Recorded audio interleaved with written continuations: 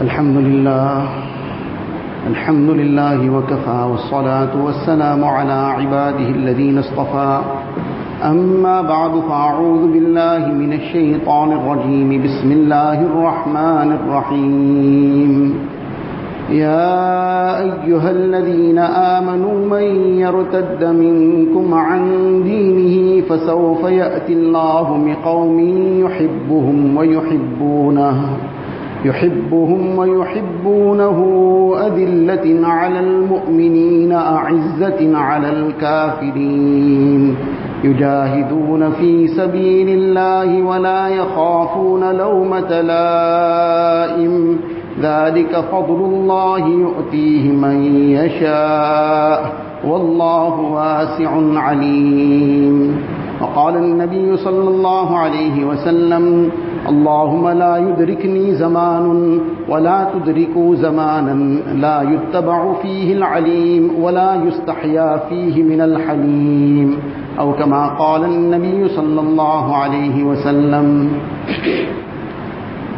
Most respected ulama kiram, brothers and elders,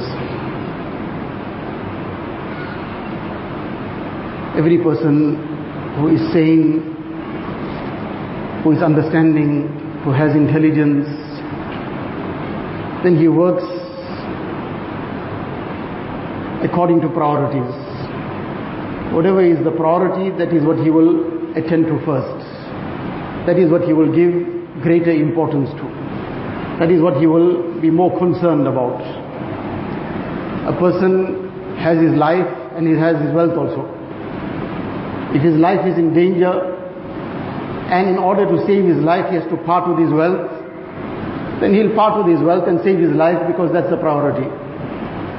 That wealth will inshallah come again, but the life once it's gone is gone. So if he has to make this choice between the two, then he'll try to protect his life, because that's the priority. So likewise, just as a person will protect his life and part with his wealth, more important than his life itself is his iman. That is the highest priority in the life of a mu'min. He can give everything away. If he has to part with his life also to protect his iman, then he will first protect his iman. So this is that greatest wealth, greatest bounty and greatest gift that Allah Ta'ala has blessed us with, and that anybody could be blessed with. And this gift of iman is something that has to be guarded and protected at every cost. In the Quran Sharif, Allah Ta'ala speaks about those who don't protect this iman. In this ayat of the Quran Sharif that Allah Ta'ala mentions and addresses the believers, that Ya ayyuhalladhina amanu may yartadda minkum an dini.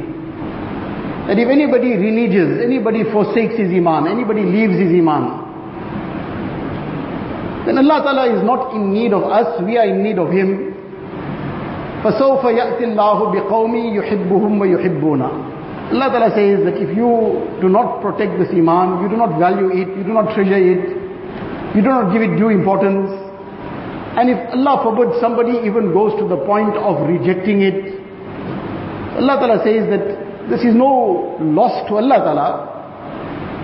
If the whole world, every single human being becomes an ardent believer in Allah Ta'ala, that doesn't increase Allah Ta'ala's majesty and grandeur in any way.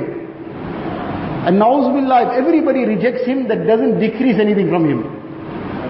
Allah Ta'ala says, if everybody also, if anybody reneges, turns away, Allah Ta'ala will bring somebody else in his place. And they will be such people, yuhibbuhum wa yuhibbuna. They will love Allah Ta'ala, Allah will love them.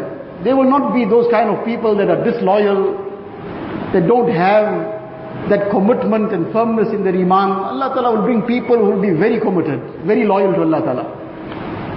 And they will strive in the path of Allah Ta'ala. They will not be concerned about who has any comments to make, any criticism. This is the gift of Allah Ta'ala that will come to them. Now in this ayat, Allah Ta'ala speaks about those who renege, those who turn away, those who forsake their iman. This was something that was meant to still happen, and the message was being given beforehand. that there was a time that came when Sayyidina Abu Bakr Siddiq radiallahu ta'ala anh was appointed the Khalifa after the demise of Rasulullah sallallahu alaihi wasallam. And at that time, some people who had recently come into Islam, not long before the passing of Nabi sallallahu alaihi wasallam, after the conquest of Makkah Mukarramah, many tribes from far and wide had come. Many people had just barely come for a short while and gone. So they didn't get that chance to really embed Iman in their hearts. Many had just come to protect themselves from any kind of, from their just a political level of protection. They weren't truly committed to Islam. So when Nabi Sallallahu Alaihi Wasallam left this world, they announced that they have gone out. So Abu Bakr radiallahu anhu immediately prepared the armies to be sent to check these people. At that time, many Sahaba came and they tried to advise him that, look, this is not the time to send out these armies because Medina Munawwara is in a very, very delicate situation. The enemies are now looking at Medina Munawwara with wide eyes, open eyes, and they are preparing actually to launch an attack. If these armies are sent out to go and bring to book those who have left Iman, what will happen to Medina Munawwara? But Abu Bakr radiallahu anhu stood very firm. He said, come what may, this must be checked because this is the greatest problem. People leaving their Iman is the greatest problem. And when finally others also realized that this is something that he is 100% convinced about and they also saw the light in it, they also realized that this is the greatest priority. They supported him. And in any case, then this tide of kufr was turned. So this was the greatest priority was given to this compared to even protecting Medina Munawwara at the time. Now this was a blatant form of irtidad, blatant form of reneging where people actually announced they're leaving the fold of Islam. Unfortunately, from time to time, this still happens. Sometimes a Jamaat goes and knocks on the door of somebody and that person says, don't come back to my house. I've na'uzubillah turned away. I'm no more a Muslim. This kind of blatant kufr still unfortunately happens. So while this is also something that whenever it happens, it creates a shock. And rightly so. That people sometimes will call or ask that what do we do? How do we address this person? How do we try and bring him back? That this is something that has really shaken everybody. So rightly so, this is the case. A person has left Iman, he has lost everything.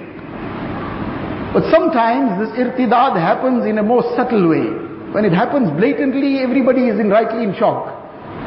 But when it happens subtly, sometimes nobody blinks an eyelid. Everybody is quite fine with it. Because nobody knows the better. One person was communicating with one, he got proposed. And now because he's proposed, he thought that now everything is licensed for him, whereas that's obviously not the case. Till the nikah is not performed, any communication is haram. So in any case, this person now started communicating with this girl. Now he comes to find out, is it correct to, can I go ahead and still marry this girl? What's the problem? So he says, well, in the course of the communication, she now suddenly is talking something very different. She says that, how can we really believe that the Quran is the word of Allah Ta'ala? Now she is a person who calls herself a Muslim. She perhaps even performs a salah, Allah knows. And in every sense she regards herself as a Muslim, but she is questioning the Quran Sharif being the word of Allah Ta'ala. She says, well, we're just taking the word of one man. Na'udhu billah, that Nabi Sallallahu Alaihi Wasallam, could he have lied about the Quran Sharif being the word of Allah Ta'ala? That even the most staunch enemies of Nabi Sallallahu Alaihi Wasallam, who refused to accept him and believe in him, refused to accept the deen that he brought. But when they wrote his biography, they had to state very, very clearly that he was a person of total honesty and trustworthiness. He was a person of impeccable character.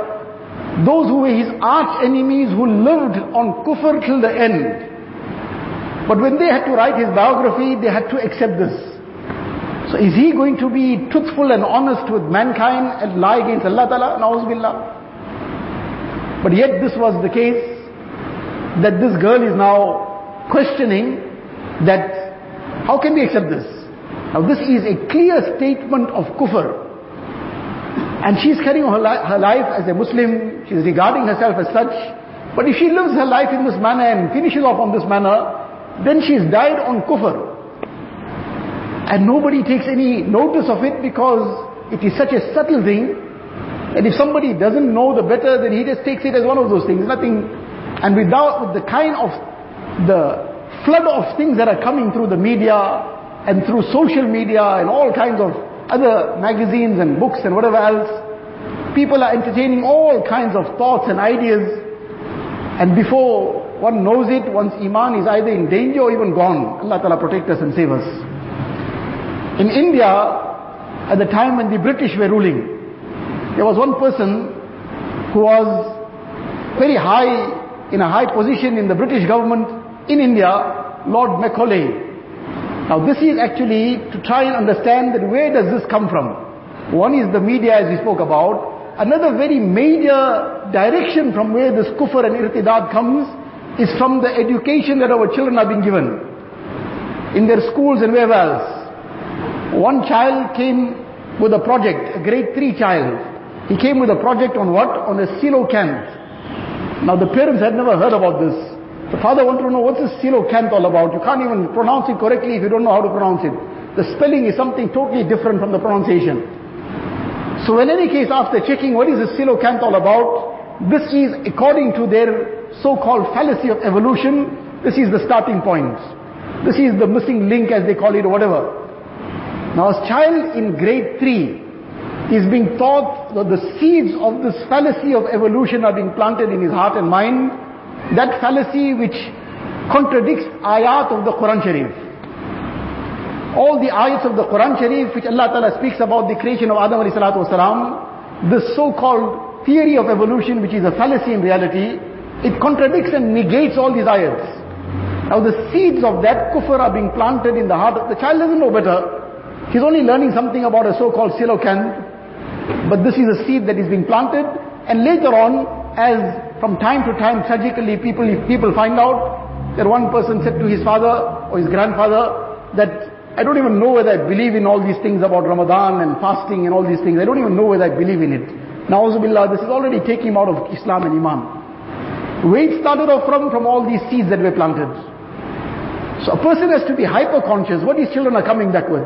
So as we're explaining, in India, this person who was in this high-ranking position in government, he one day stated very clearly, and this is still recorded in archives which are available, which can be seen on certain websites on the internet, that he says that the people that I've seen here in this country are people of a very high moral level and great high level of ethics and morals.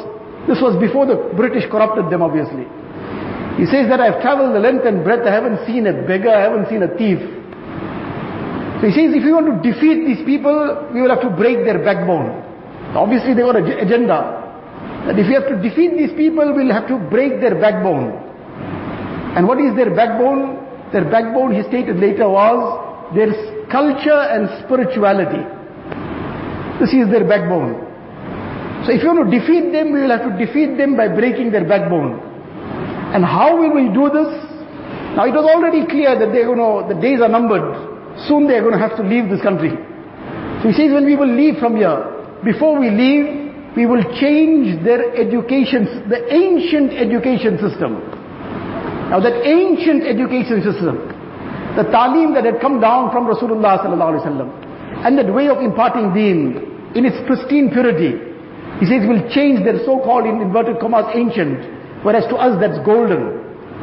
Will change their ancient education system, and by the time we leave, we'll leave such people behind who will be Indian in blood and color. Outwardly they'll look at it as Indians, and they will be Indians in blood, but they will be English in their taste, in their views, in their opinions, in their ethics, in their taste, in their preferences, what their likes and dislikes will be, how they like to live their life, how they like to dress, how they like to conduct their weddings and functions. What will be their preferences in all this? They'll be English in everything. They'll be English in their views. They'll be English in their opinions. They'll be English in their ethics. Only thing is they'll have an outer appearance of being Muslim. This was the agenda and this was the program. And how? How? By changing the education system. By bringing things in the education system which will leave a person with, as in one hadith, Nabi Sallallahu Alaihi Wasallam has explained this, Allah's Nabi Sallallahu Alaihi Wasallam made dua. This dua highlights the lesson actually. The Nabi Sallallahu Alaihi Wasallam made dua, and these dua were lessons for the ummah. And Nabi Sallallahu Alaihi Wasallam says, Allahumma la yudrikni zamanun. Ya Allah, let not such a time come upon me. Then Nabi Sallallahu Alaihi Wasallam addresses the Sahaba, wala tudriku zamanan. May you also never have to see such a time. What time? La yuttaba'u fihi al-alim. That where the knowledgeable people, those with true knowledge will not be followed. A person will do what he wishes. He'll follow what he wants. He will go to Mufti Google for his fatwas. He will try to find out what he should do and what he shouldn't do from the sources directly. Though he doesn't have any knowledge, he doesn't have the mastery, but in deen everybody becomes an expert. A person has some physical ailment, then he needs to see a doctor. He needs to do some small little construction, he needs to see the engineer. And anything else in the world, he needs to see the experts. But come deen, come the Quran and Sunnah, then everybody is an expert. The person who has just merely read some translation of the Quran Sharif also is an expert. So la yuttaba'u fihi al-alim. The people of true knowledge will not be followed. People follow what they want. وَلَا يُسْتَحْيَا فِيهِ مِنَ الْحَلِيمِ. And the elders, the seniors of the society, of the family will not be respected and honored. A person won't know who's his father, who's his uncle. Uncle is far away, he won't know his father also. Why should I follow what? It's my life. I'll live how I want. Why should somebody dictate to me? And then Nabi Sallallahu Alaihi Wasallam says, قُلُوبُهُمْ قُلُوبُ الْأَعَاجِمِ وَأَلْسِنَتُهُمْ أَلْسِنَةُ الْعَرَبِ. That their hearts would have been transformed into the hearts, as we will call it, westernized hearts. Though the tongues will be eloquent Arabic. A person will speak Arabic very fluently and eloquently. Arabic is the best language, and this is a language of Jannat, but not at the expense of the heart and soul. So Nabi Sallallahu Alaihi Wasallam is saying, Ya Allah, I'm asking your protection from such a time when people's tongues will be eloquent Arabic, but their hearts would have become westernized because of the influences that come from all different directions. So this is the aspect that is of greatest importance, the aspect of the protection of our iman. And to the extent that we will make an effort for this, in our homes, in our families, in our societies, in our communities, then this iman will be protected. That small little material possessions that we have, those meager insignificant things, that too we take steps to protect it. What about the protection of our iman? The protection of the iman of our children, of our families, from all these subtle kufr that is coming, and from all the influences of nafs and shaitan. So this effort that is required is at every level. The effort of the madaris, the masajid, the efforts of the tazkiyah and tasawwuf, and the effort of da'wat and tabligh, all this is towards the protection of this iman. And for this is all the efforts that take place, the efforts that take place in our masjids, the ta'aleem that takes place, the gush and other efforts that take place, and the ijtimas that take place, all for the same purpose, nothing else. That how to protect this greatest wealth that we have, our greatest asset. So inshallah, in this regard, next weekend, Saturday, Sunday, Monday, 19, 20, 21 of March, is this ijtima taking place in Ladysmith, for the same object and purpose. To protect this greatest wealth that we have, the greatest wealth that our children possess. When we leave this world, we have to make sure that we have left them with the protection of their iman.